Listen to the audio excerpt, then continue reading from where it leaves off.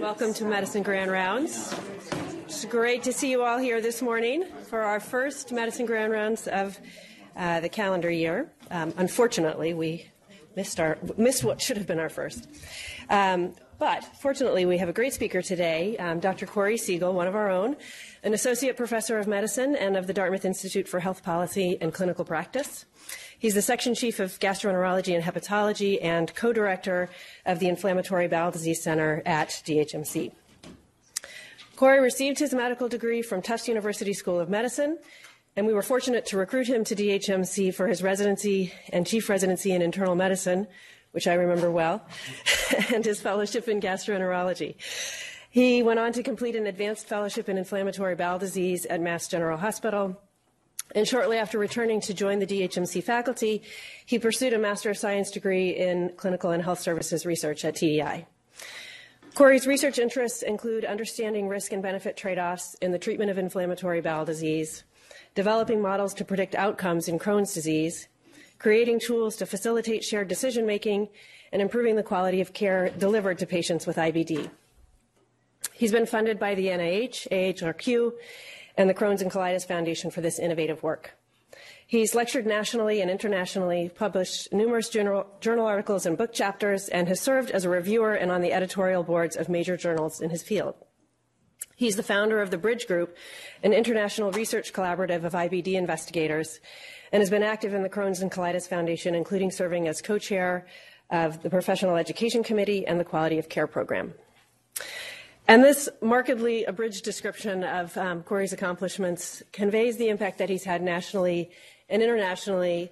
And I think, as many of you in the room can attest, he's also had a tremendous impact in our medical center and department and at the medical school through his collegiality, through his mentorship of trainees and of junior faculty, and really through his role modeling of academic and clinical excellence.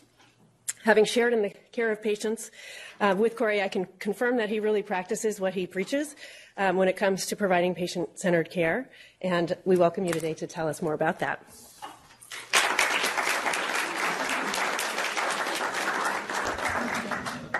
Well, thanks, Kelly. Good morning, everyone. Really an honor to be here. It's a lot of fun to have a chance to talk to you and show you really what I've been up to over the past 10, 15, and now nearly 20 years since I've been here. And let you know both what I'm thinking is going on in the world of inflammatory bowel disease, which is not exactly where I want it to be, and that'll be part of my message, and also the ways we're trying to answer that, and taking the work from all of you here at Dartmouth and really learning from that and trying to translate it to how we can make that better and work in inflammatory bowel disease. The only relevant thing I think I should point out on the disclosure slide is on the bottom, which is around the product that I'll be showing you, or a tool that we developed called Prospect. And it's another interesting story and experience I've had learning about IP and forming companies and how to try to get things out there. So that's something I just wanted to point out now as we get to it in the second part of the talk. So the learning objectives are really to start with discussing why there's significant room for improvement in the care of IBD. We've made progress, that's for sure, but I think there's a lot more that we can do in our field, and I'm frustrated of how far we could have come and how far I think we should have come and where we are right now. And I'll show you what I mean by that.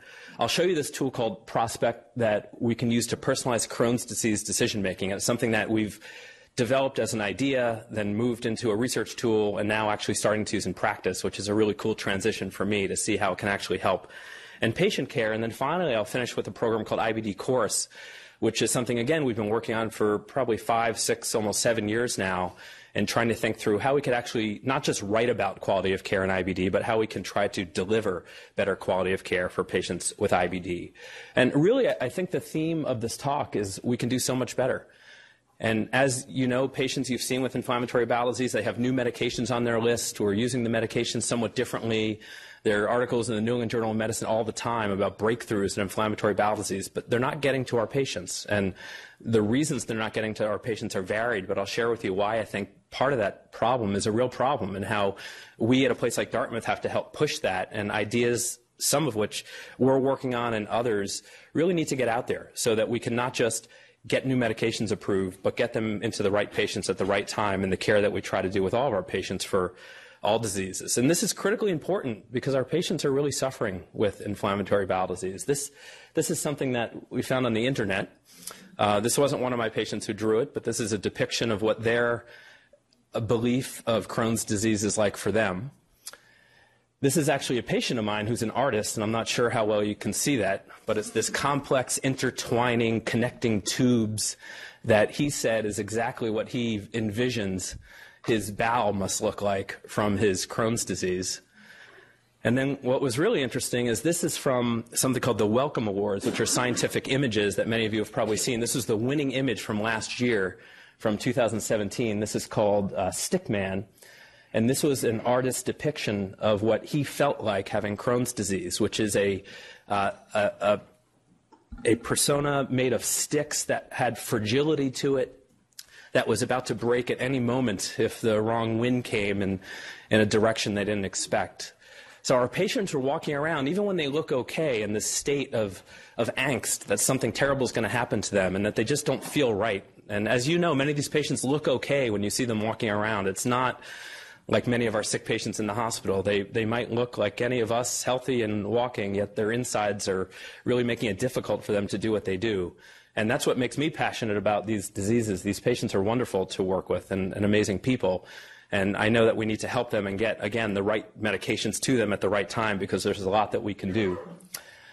Part of my frustration is this was when Remicade was approved. It was 20 years ago, just about, that Remicade was first approved by the FDA for the treatment of Crohn's disease. And it was a huge breakthrough when this came. I barely remember it because this was also the year that I landed here as a medical intern. This is actually within a month and a half of my arrival here as a medical intern. And John Ross and Kelly, you may recognize where this was taken. This is on Hal Sox's back porch, where he used to have the reception when we showed up. And some of you may remember Dr. Michael Gruber, who's a pulmonologist, critical care doc now in Denver. And I remember knowing a little bit about Crohn's disease, and I probably was made to read the article that was published about Remicade at the time, or infliximab. But this is when the drug was approved. It was 20 years ago that we thought we had a life-altering drug to treat people with Crohn's disease. And the data would suggest that. It was a huge breakthrough in anything that we had from them. And then it was 10 years ago that we finally started to learn how to use the drug. So this is now the famous top-down article that was published in 2008 in The Lancet. And what this showed was a totally transformative paradigm of how to treat Crohn's disease. The approach had been in all the textbooks until then, is treat your patient with prednisone, give them a little more prednisone and maybe some 5-ASAs, and then when they fail that, put them on immunomodulators like azathioprine and 6-mercaptopurine. And then when those fail, and only when those fail, you give them the good stuff. You give them biologic drugs, and in this case, infliximab was the first one that was approved. So that was in this randomized controlled trial. The step-up approach is the standard of care step-up approach. The top-down approach was, as soon as patients were diagnosed, put patients on combination therapy with infliximab plus azathioprine. I do remember this one well, and I thought they were crazy, and I thought they would never recruit patients for it because I didn't think anybody would go for it. I didn't think any patient would think that it was okay to go on our big guns right away at diagnosis, as opposed to waiting and sort of testing the waters and then slowly making your way up, which we were almost comfortable with. So this was the study design, and the results you can see, the most important ones are highlighted in orange there. There's a 20% delta in remission rates. That is the largest delta of any biologic study that has ever been published in inflammatory bowel disease. We don't have a drug that has ever showed a difference this big in a clinical trial. So just changing the paradigm, changing the treatment algorithm made such a huge change. You can see here, transformative, how many people took prednisone, and there were 0 in the top-down strategy. Imagine, treating inflammatory bowel disease without the years of damage that we cause from corticosteroids. And then the thing that's actually the most impressive on here is how many had mucosal healing. It says 73% in the top-down group versus 30% in the step-up group. What that means is that 2 years later, 2 years after the study started, they did a colonoscopy, and in 73% of them, they couldn't tell that they had Crohn's disease because their bowel looked normal. Transformative, right? 2008. But it's been 10 years since we've been doing that. And then we learned a little bit more a few years later by another famous study in our field called SONIC, which said, well, wait a minute, do you really need 2 drugs or is it 1 drug? Can we just give either infliximab or azathioprine or another biologic for that matter, or combine them? And I see William Rigby sat down, and so we stole this, of course, from the rheumatologists of, wait a minute, we have to be half as smart as the rheumatologists, which is hard. I mean, we're just gastroenterologists. Right. And you can see that indeed we learned that using 2 drugs is better than 1, and there are a lot of nuances to this, but the bottom line is we have good drugs that if we use them in the right combination at the right doses at the right time, we can make a huge difference in how we treat our patients. So this led to a project that we did over the past year and a half, looking at actual utilization of these drugs across the United States. And we looked at a huge mixed pair database that was fairly representative of patients across the U.S., and it's displayed in this somewhat complicated to look at what's called Sankey diagram. But let me walk you through it because A, I think it's an interesting way to look at data, and B, I think it makes a really interesting point. So Sankey diagrams, if anyone hasn't seen these before, I think most haven't because I hadn't until about 1.5 years or 2 years ago, were developed after a sea captain named Sankey, who was an Irish sea captain, who used these diagrams to demonstrate how steam energy flows through his steam engine to the rest of his ship. So you can imagine there's a central focus of where the energy comes, and then he showed how it gets distributed in different ways. And then this has been picked up by outcomes researchers to say, hey, this might be a neat way to show different sorts of data, in this case, utilization data or pathway data and how people use different drugs. So the way to read this is look along the left side, and you can see there's something like 16,000 patients with Crohn's disease, and again, a representative patient population from across the U.S. And the way I envision this is if you're coming to a bunch of different pathways you can walk down with your patient. Maybe you're holding their hand or standing right next to them and say, hey, we can go down the steroid path, we can go down the biologic path, we can try 5-ASAs, here are the different ways we can treat you. And then if that doesn't work, we can weave on to a different path and try something else. And that's really what this is showing. So if you look at the top left here, you can see that a majority of these patients were started on corticosteroids or 5-ASAs. So this is first-line therapy for the treatment of Crohn's disease. And their doctor said, you're just diagnosed with Crohn's disease. This is what we're going to treat you with. And a vast majority of them, over 50% of them, either got put on corticosteroids or 5-ASAs. Now, I'll tell you that in 2005, there was a Cochrane analysis published that said we shouldn't be using 5-ASAs for Crohn's disease anymore because they don't work.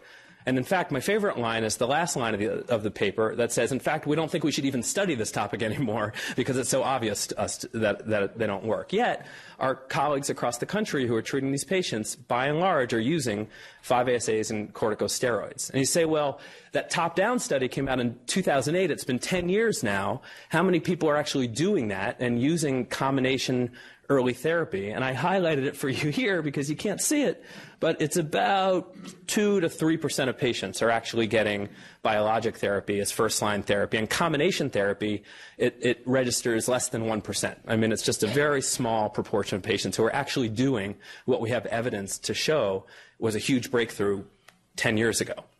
You say, well, maybe it's an insurance problem. First line's a real issue. They must come second line. So second line, you can see, they grow a little bit. We're up to maybe 4 or 5%. And then you can say, well, this is only the first 3 lines of therapy. So first line therapy, second line therapy, third line therapy, and these weaving lines are showing you how people are moving between those paths and what else they can do.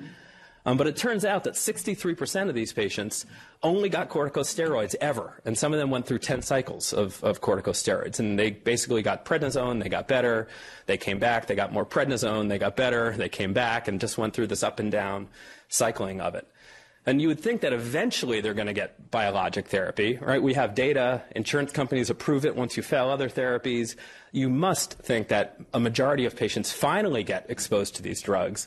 But if you look over the lifetime of these patients, at least in this study, only 19% of them ever got biologic therapy for Crohn's disease. And for ulcerative colitis, it was only 6%.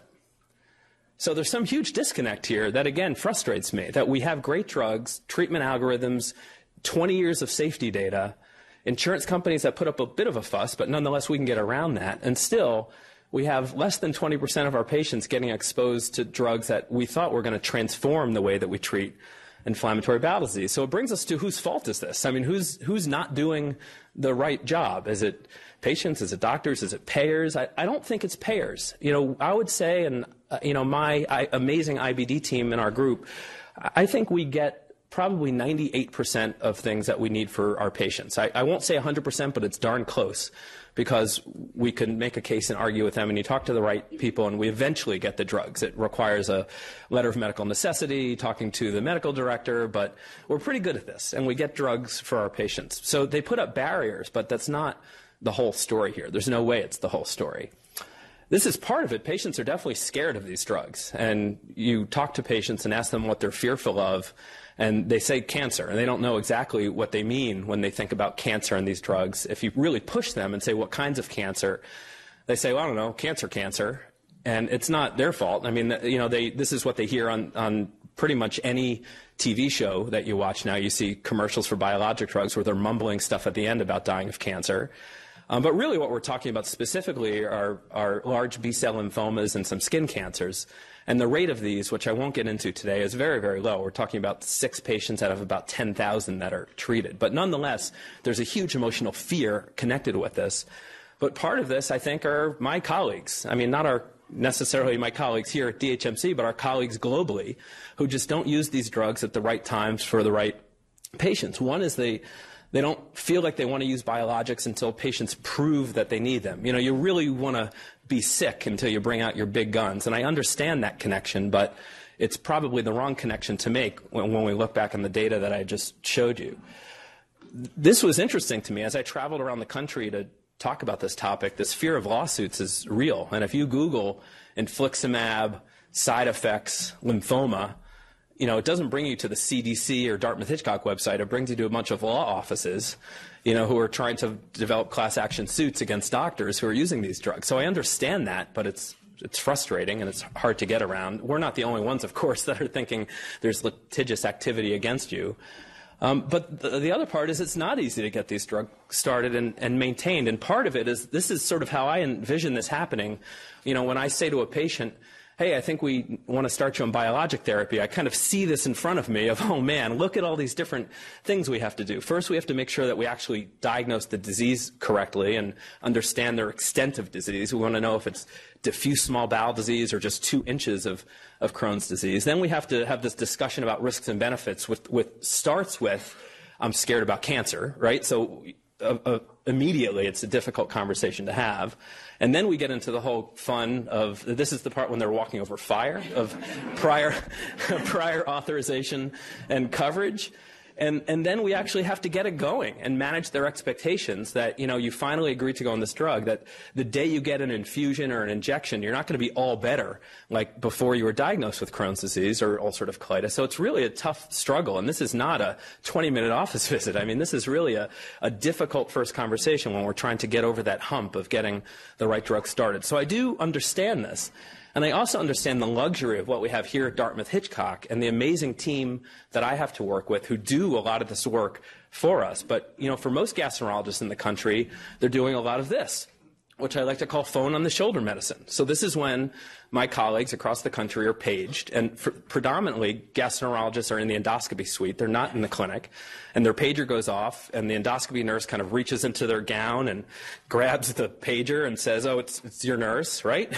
And then you dial the phone, and they put the phone on the shoulder, and you're actually trying to do a colonoscopy, and you say, what's going on? They say, Mrs. Smith is on the phone, and she's flaring again from her Crohn's disease.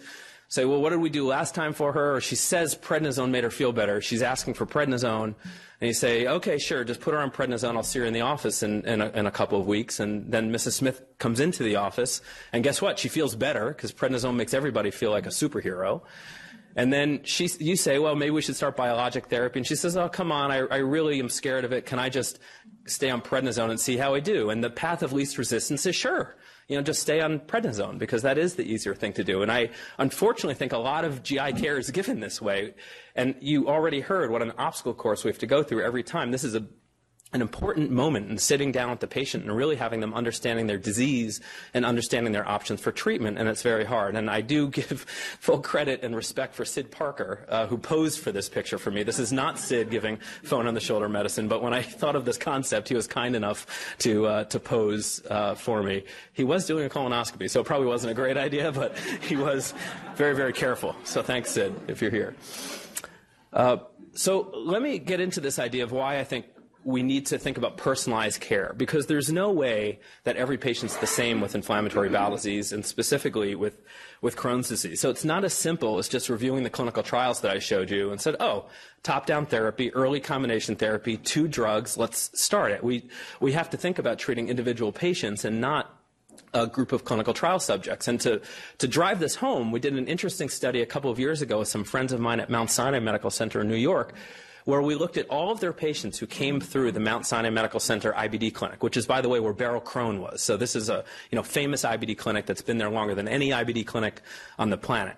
And they looked at all of their patients who were getting biologic therapy.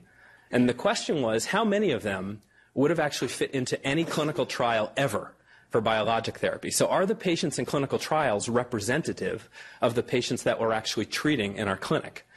And you could see that only a small proportion, it was actually 31% of patients on biologics, would have made it into any clinical trial ever for inflammatory bowel disease. So to think that we can just read a book chapter or pull out the latest, Cochrane review and think that's what's going to dictate our therapy just isn't going to work for these patients, because that's not real life. The real life is most of the patients we're treating with these drugs were never actually studied in how they do with these drugs. So it's an unfair assessment to say, oh, we've got this totally figured out. So we do have to think about how we choose IBD therapy for individual patients. And there's no way that every patient needs top-down or early intensive combination therapy. And we know there are a whole different range of flavors of patients that we see in all of the diseases we all take care of, but in particular with Crohn's disease. So we need to determine who has high risk versus low risk disease, and we have to help patients, I think, and providers understand this risk, because if we can't risk stratify them early, how are we to know which are the ones that would do fine on maybe no therapy, or maybe an annual or every 3-year course of corticosteroids and they'll be fine, versus the ones that are going to be in the operating room within the next 6 to 12 months? And we've all seen those patients, and there are probably a couple sitting in the hospital right now. So really what we're trying to do is we want to identify patients before they have severe disease, not react to severe disease. And we want to identify patients who are at risk for severe disease. So we need to help patients understand the implications of their disease. And this is where I think we fall down as a field, at least in IBD. I bet you this falls down in a lot of your fields as well, is that you could talk to patients about benefits and risks of drugs, but talking to them about the future risk of their disease, when it's a disease they never heard of, that's totally brand new to them, is really hard. And we don't want people to be too scared of their disease, and we don't want people with IBD walking around thinking, oh man, this is terrible, what's going to happen to me? But I think they do need to be a little bit more scared than they are, and we do a really good job telling them everything's going to be okay, and we have great drugs, and it's going to be fine. But if you do that a little too much, then maybe taking your shots every 2 weeks, or taking those pills that have a black box warning on them that say they cause cancer, doesn't make that much sense to you. And when you hear a commercial that your doctor forgot to tell you about tuberculosis, and you just heard a commercial that says you might get tuberculosis, it's not so easy to understand why if you don't quite understand what may happen to you if you don't go on these medications. So we need our patients to have enough respect, and our colleagues, for the significant, irreversible, and destructive nature of bowel inflammation. You only get one small bowel. We could argue you can live without your colon. And bowel transplants are possible. If you've ever seen a patient with a small bowel transplant, it's probably the sickest patient you ever took care of. I mean, it's not a good procedure. So maintaining that small bowel, particularly in these patients with Crohn's disease, is critically important. So really what we're trying to do is predict the future. Can we meet patients in the office and use some sort of process to understand which are the ones that are going to really rapidly progress, and who are the ones that we may have some more time that we don't have to rush quite as much? So this is what motivated the work that I've been working on with an amazing group of people really over the past 10 and almost 15 years now, and trying to develop this prediction tool. So if we meet patients in the office, can we start to understand which ones might do just fine with with either mild therapy or no therapy, and who might progress rapidly, so that we want to get right on top of them with our best treatment algorithm that, again, we learned about now 10 years ago. So this work has really been a labor of love for years, starting with an idea that, grew to a research project, and as I mentioned now, and I'll show you, starting to use in clinical practice. I'll give everyone on this list credit. I will tell you that the brains behind this, for any of you who know my family, is the third author there, for sure, who's my wife, Lori, who's the brilliant mathematician who's really helped us design this model and how to roll it out. And I'll show you what I mean as we get there. Because this uses a different technique than the standard statistics that we use. It uses something called system dynamics analysis, which turns out to be a great way to communicate with patients. It wasn't what it was designed for, but what it is a methodology that addresses this inherent dynamic complexity and interactions between different variables. That doesn't sound that different from multivariate regression analysis, but what's different is that it provides this real-time, individualized prediction of outcomes. It uses a very simple input control panel that I'll show you, and then it graphically conveys outcomes over time. And it also has the ability to evolve, so that as new data become available in the field, you can add those new data to the model and get the model working even better than you thought it was working in the first place. Again, this isn't what this statistical tool was meant to do, but it turns out that it turns complex clinical data into patient-friendly results in a way that you can communicate with your patients, as opposed to showing them the very complex statistics that go into this. And again, this isn't something that I nearly could have done on my own. And in addition to collaborators here and at Cedars-Sinai Medical Center in Los Angeles, my wife and her group is called Climate Interactive. LIBA is a really cool group because they're run by a guy named Jesse Dillon, who happens to be Bob Dylan's oldest son, who's a businessman. They have Crohn's disease in the family, and they've dedicated time to really developing communication tools around all of medicine, but had a particular interest in inflammatory bowel disease. And luckily, we got to work with them to help develop this tool. And the tool that we developed is called Prospect. So the way it started was a simple, well, I won't say simple, but a standard Cox proportional analysis where we looked at variables that contribute to outcomes. And in this case, the outcome of interest was the time to first complication of Crohn's disease. So complication meaning a stricture or internal penetrating disease or an abdominal surgery. So something that either is a big surgery or you would think would lead to a big surgery was the outcome of interest. Is how quickly from today in clinic do we think it's going to be that you reach this point where you need a surgery and have irreversible damage? Can we, what's the time period we have to intervene before irreversible damage kicks in? And you can see the variables or where their disease is, small bowel disease versus colonic disease, perianal disease. And then there's some interesting serologic markers that are in there, one genetic mutation that's in there. And if you look at the model concordance, or how well the model represents what's happening to these patients in the calibration model, so in the patients we used to develop the model, the concordance index was 0.73, which is pretty good for these sorts of models. And then the whole thing hinged on our external validation, and I'll remember the moment we got the external validation data back, having no idea if it was going to work or not, and being thrilled to see that, in fact, it held up an entirely different cohort of patients with the same concordance index, and also worked in pediatric patients, too. So we really had a broadly applicable tool that we believe was externally valid, in addition to being valid in the model that we developed.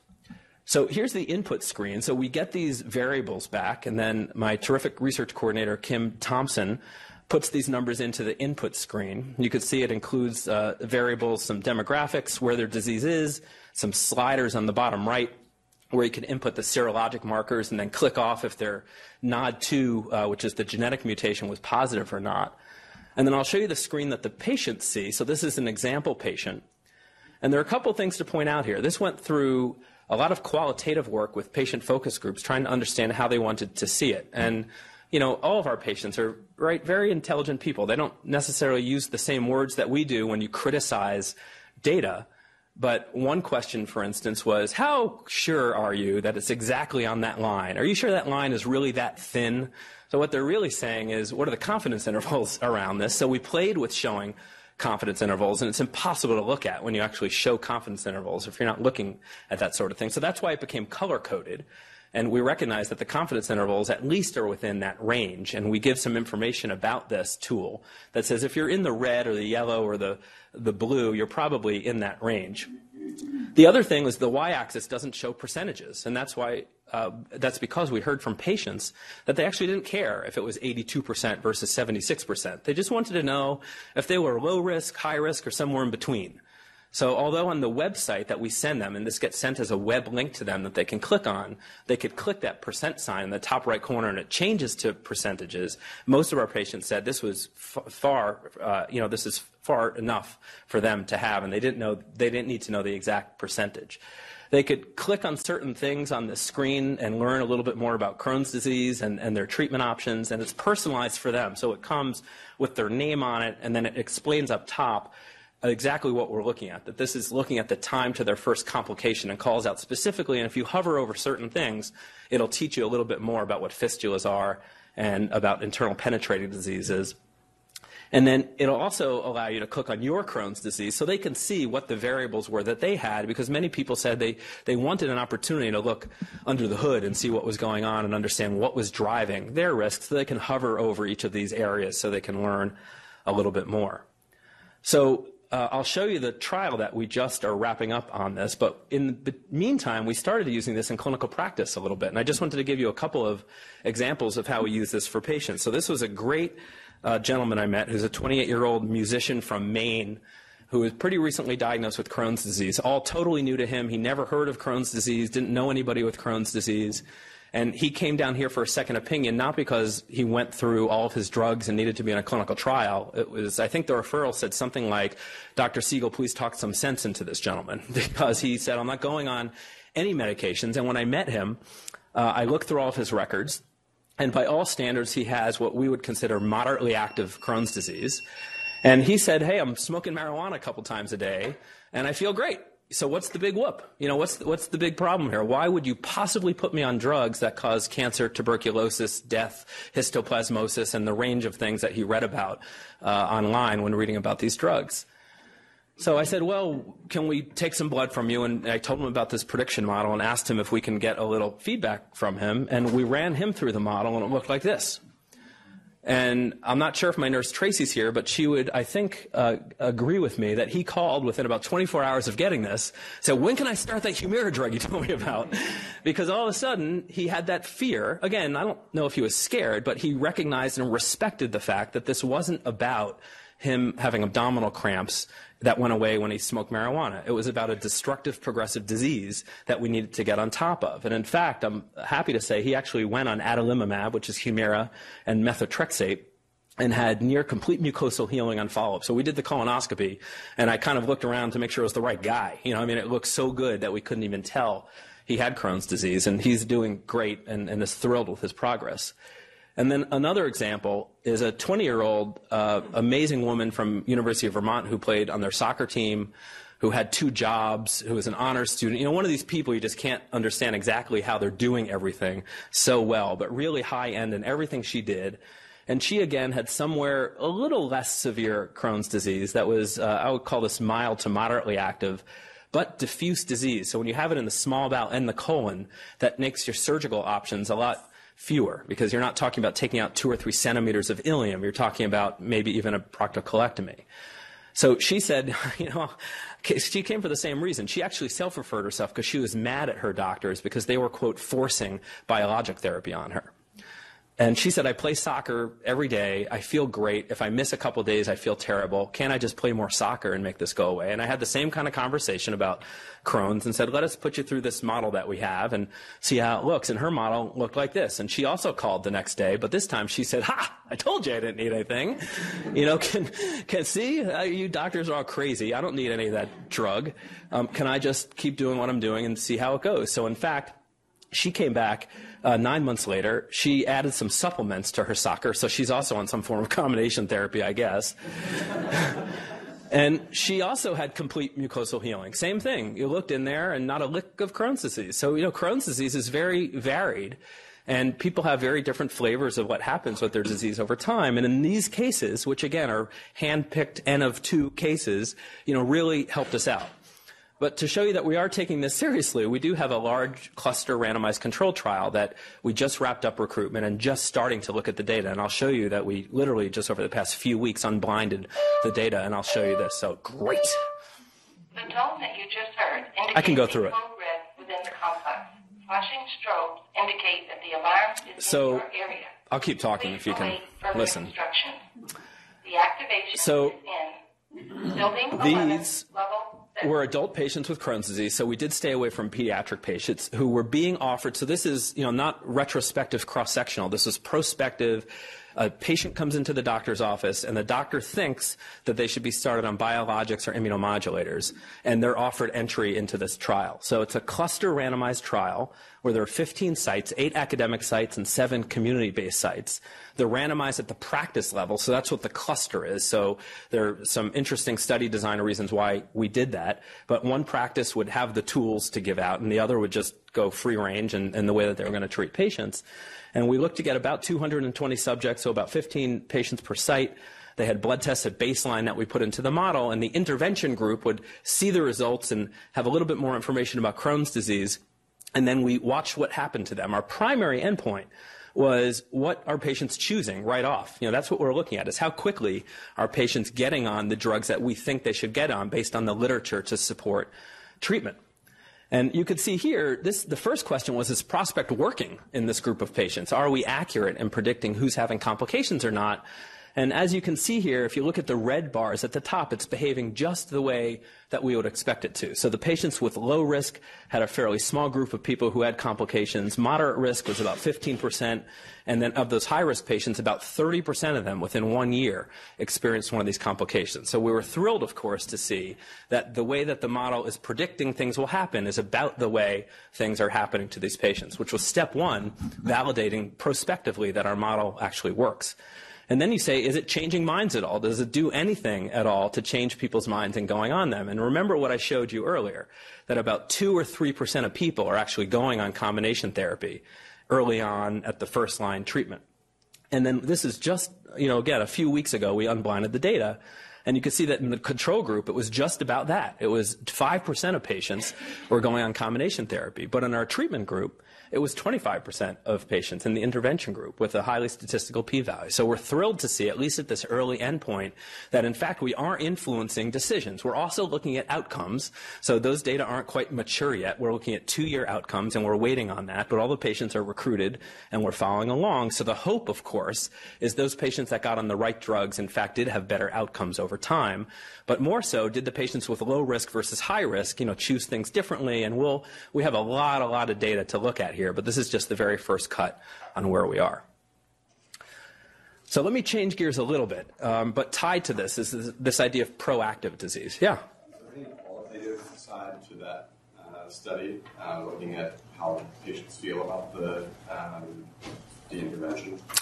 So I'll say that we don't have qualitative work in the classic sense, meaning sitting down with them and really understanding what they're thinking. But we do have some, I would say, squishier questions that we get at some of these ideas, is what they thought about it and do they accurately understand it and how it influenced their decision. So we haven't looked at that yet because it is more qualitative and needs to be analyzed as opposed to checking boxes. But yeah, what we're looking to see. But thanks.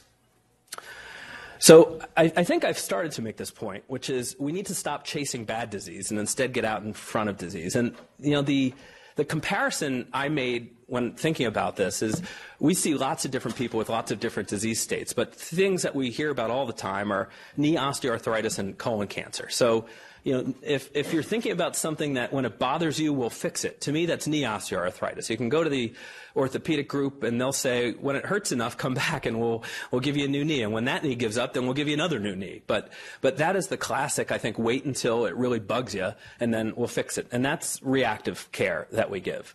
But colon cancer, there's no way in the world that, you would tell someone, you only have stage 1 colon cancer. So when it gets to 3 or 4, then come back and we'll talk to you about chemotherapy. We're thrilled, of course, when we get it early because we know that we can jump on top of it. And this is the other end of the spectrum. And there are others that are even more significant than colon cancer. But again, I'm just a simple gastroenterologist. It's the best I can do. But this is, being more proactive. And I think that with IBD, if you think about where it is on this spectrum, unfortunately, I think that most of globally, IBD is being treated in this reactive. When the patients get sick enough, they'll come back, and then we'll treat them. But at that point, none of our drugs fix fibrosis and scarring and penetrating disease. They fix inflammation. That happens early. So there's no question to me that IBD is closer to this spectrum, but we just don't think about it that way. And when you look at what happens as natural history of patients with inflammatory bowel disease, the blue line that goes up and down to their symptoms. So, someone comes in with a flare, they get corticosteroids, they get better. They get a flare, they get corticosteroids, they get better. But all the while, damage is building up over time.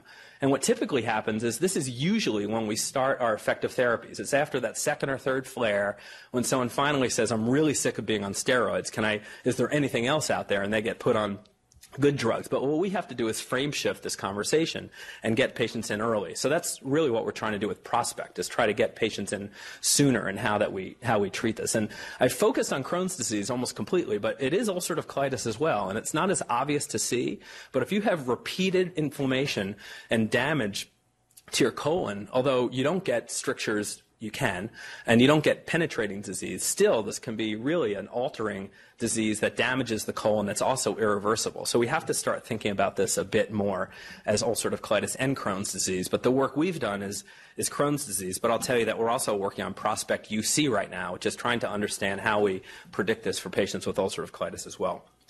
So the last part of this is about patient-centered care. And the idea is let's not just stratify them and tell them what drug to go on, but how do we really get at what they want and what's most important to them? And if you come to any GI meeting or inflammatory bowel disease meeting, what we're fighting about is the top of this pyramid, about histologic remission and mucosal healing. That's what we're going for. Those are the endpoints. We actually argue about endpoints in clinical trials. Should it be histologic remission, meaning we send it to our great pathologists and they can't even see there's Crohn's disease, or is it good enough that it looks fine through the scope? That's kind of the level of where the gastroenterologists are.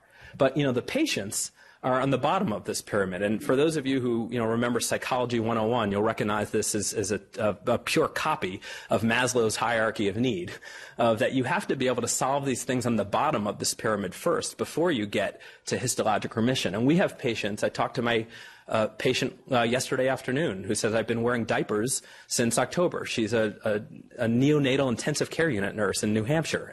And this is the kind of thing that she's thinking about. She's not thinking about histologic healing. It's how do I get out of the house and get back to work and have a normal life? And I unfortunately think that we're kind of all tied up on the top part of this and forget about the bottom part. So we're here. We're thinking about these are our outcomes in clinical trials and what we should be doing.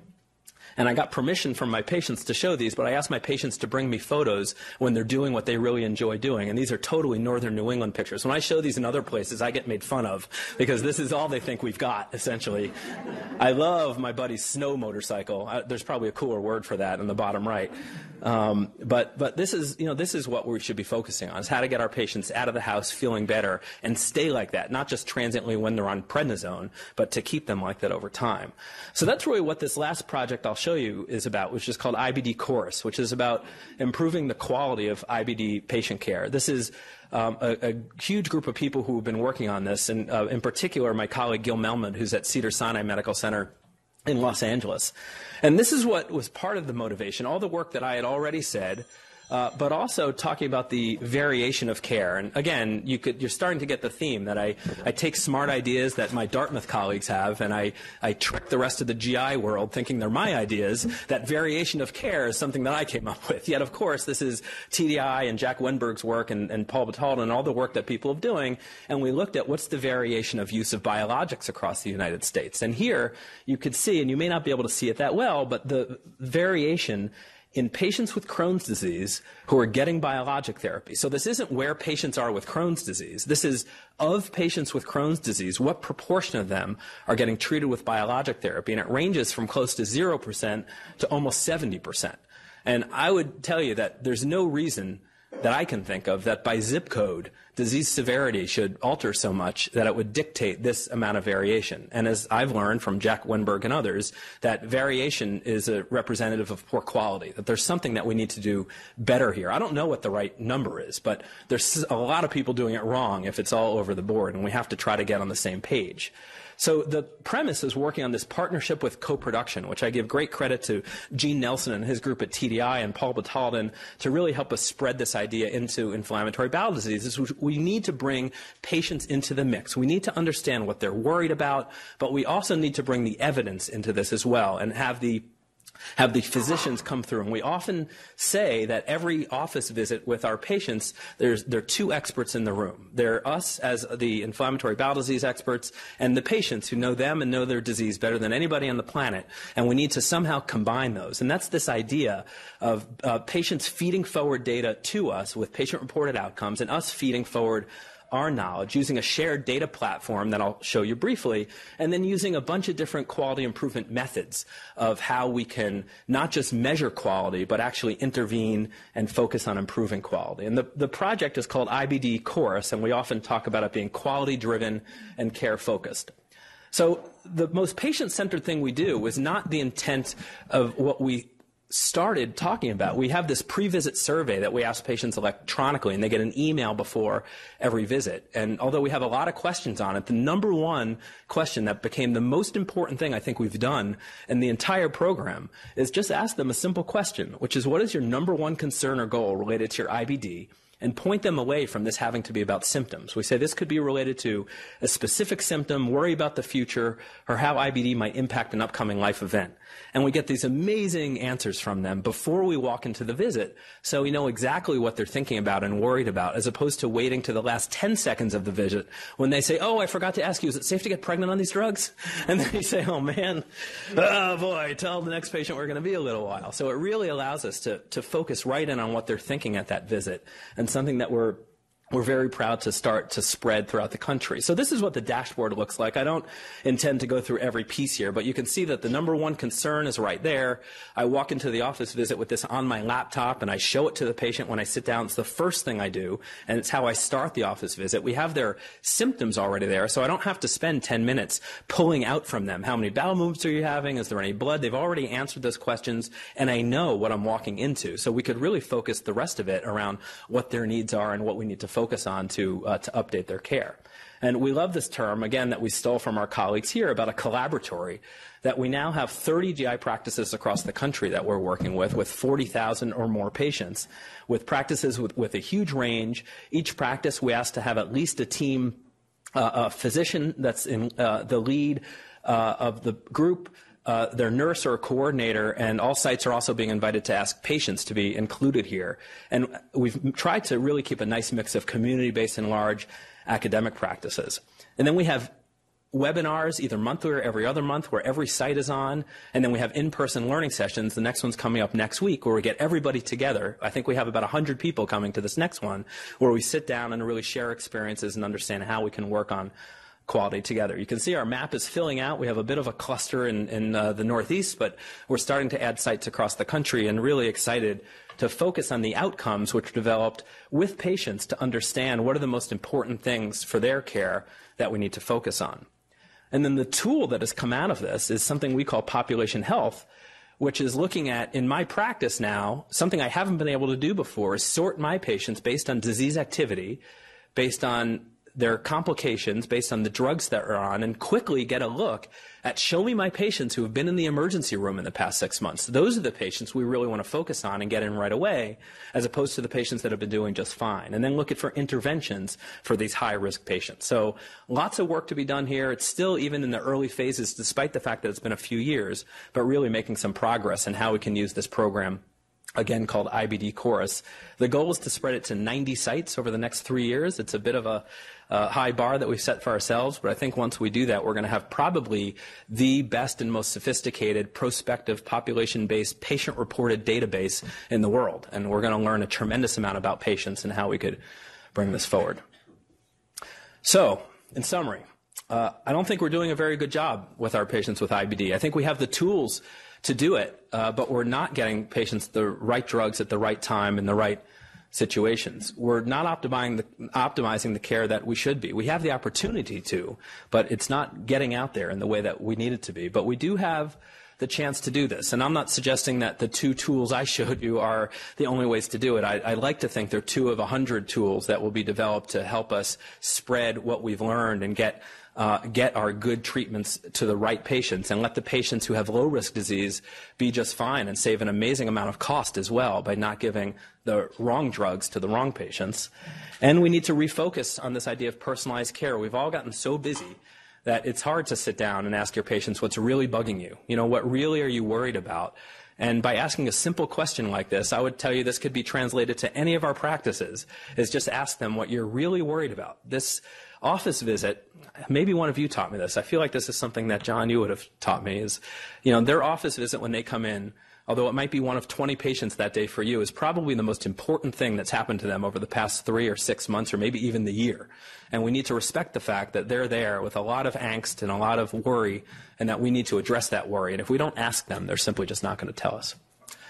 So to finish, I just want to say thank you to the great people I've had to work with on both of these study teams. We have a number of different programs around inflammatory bowel disease. I see Jay Bucky in the audience. We're working on some really cool stuff around hyperbaric oxygen and UC. But the programs I showed you today have certainly been a community of people that have really been a great help. I want to make sure I recognize my section of gastroenterology and hepatology that I'm honored to work with every single day since the moment I started my fellowship, and really just a thrill to work with every single one of them. And certainly to my patients, because they're the ones who've taught me probably more than anybody else. So thank you. Thank you, Kelly.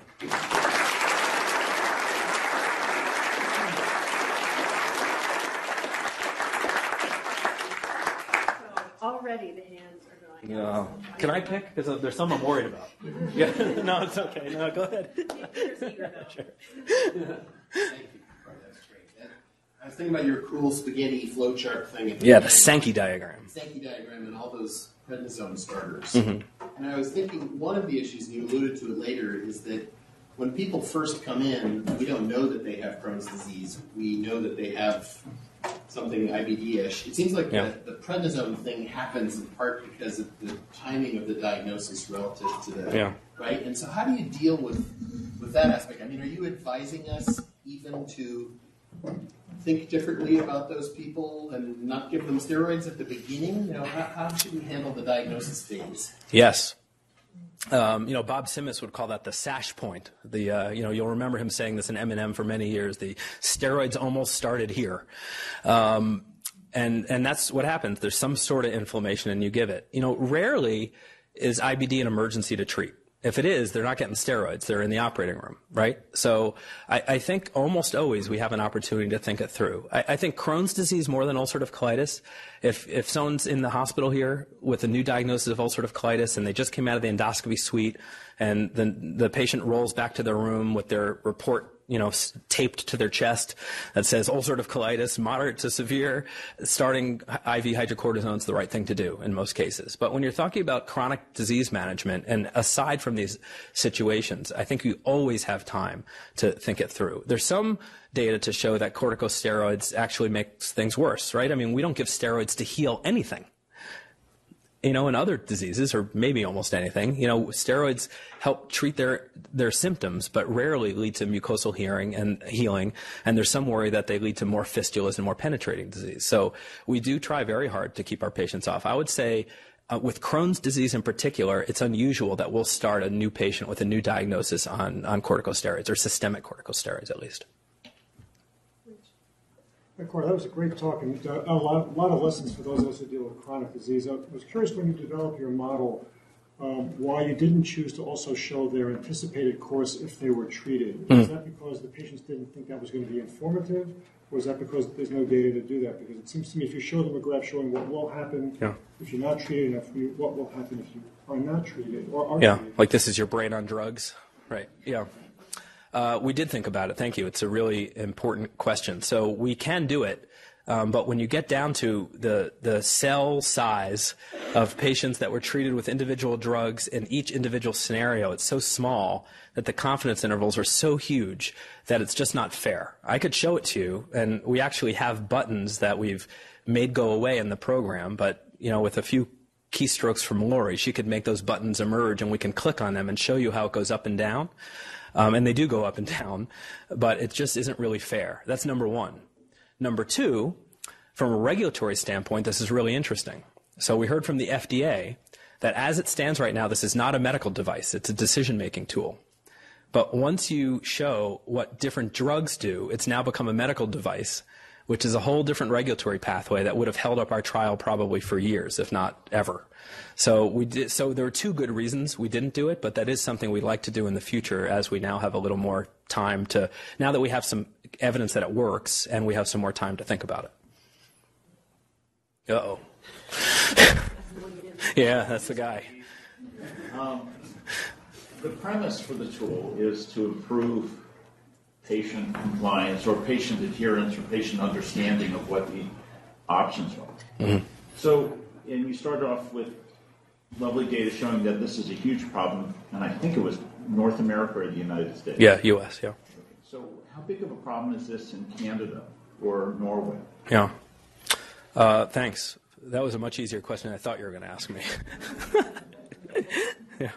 So we're trying to figure that out. I actually, when I presented that Sankey diagram at our major meeting just this past year, I grabbed the author of that Lancet article, the top-down therapy article, named Gert de Haans, who I've fortunately become friends with over the years, and I made him come to see the presentation, and he waited for me afterwards and said, "We need to do this in Europe." He said, "I think you're exactly right. We haven't looked at this in Europe at all, and now we're actually collaborating with him to look in Europe. Canada, we could probably get at as well. We just haven't done that yet, but it's a really important question. I suspect there's much of the same, and his impression, again, he's in Amsterdam, so I don't know if he has a great view of what's going on in the rest of Europe, but we're starting to understand this to see if it's a problem elsewhere. So in contrast, this is not something a single-payer system would fix. I don't think so. No, I think this is a doctor-patient interaction problem, not a payer problem. So this is great. I get to ask a question. Oh. So I'm wondering if you can talk a little bit about the logistical challenges of implementing tools like this, particularly in rural areas and in community practices that may not have the same level of IT support. Yeah. We do a lot of this type of stuff in primary care, and it can be hard to get it to all patients. Mm-hmm. Yeah, it's a challenge for sure. And when I gave my disclosure earlier about that we've set up a company around Prospect, the idea is we can write a paper about this all day long and give a talk at meetings, but that doesn't mean people are going to learn about it and use it. So we need some help and funding to get it out there and figure out how to get people to use it. It's probably easy. I actually started to put a grant together to think through how to combine Prospect or things like Prospect and telemedicine. So I also have been really interested in telemedicine and what I call tele-IBD, which some of us are interested in. And this has been a huge advance for my patients who are coming from Maine and New York and even just southern New Hampshire that can't take a day off to come.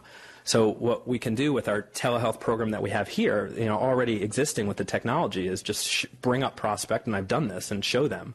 And the grant idea is working with their local primary care doctors so that they can send off blood tests, get the results, and then we could have a sort of three-way, call with all of us to talk about how to get patients treated. And the idea is trying to get patients in sooner. I think about this like we talked about stroke probably 20 years ago, right? I mean, the timing is different, but the idea is we need to educate and get people in and get them on the right drugs quickly, and then we can deal with the chronic management later.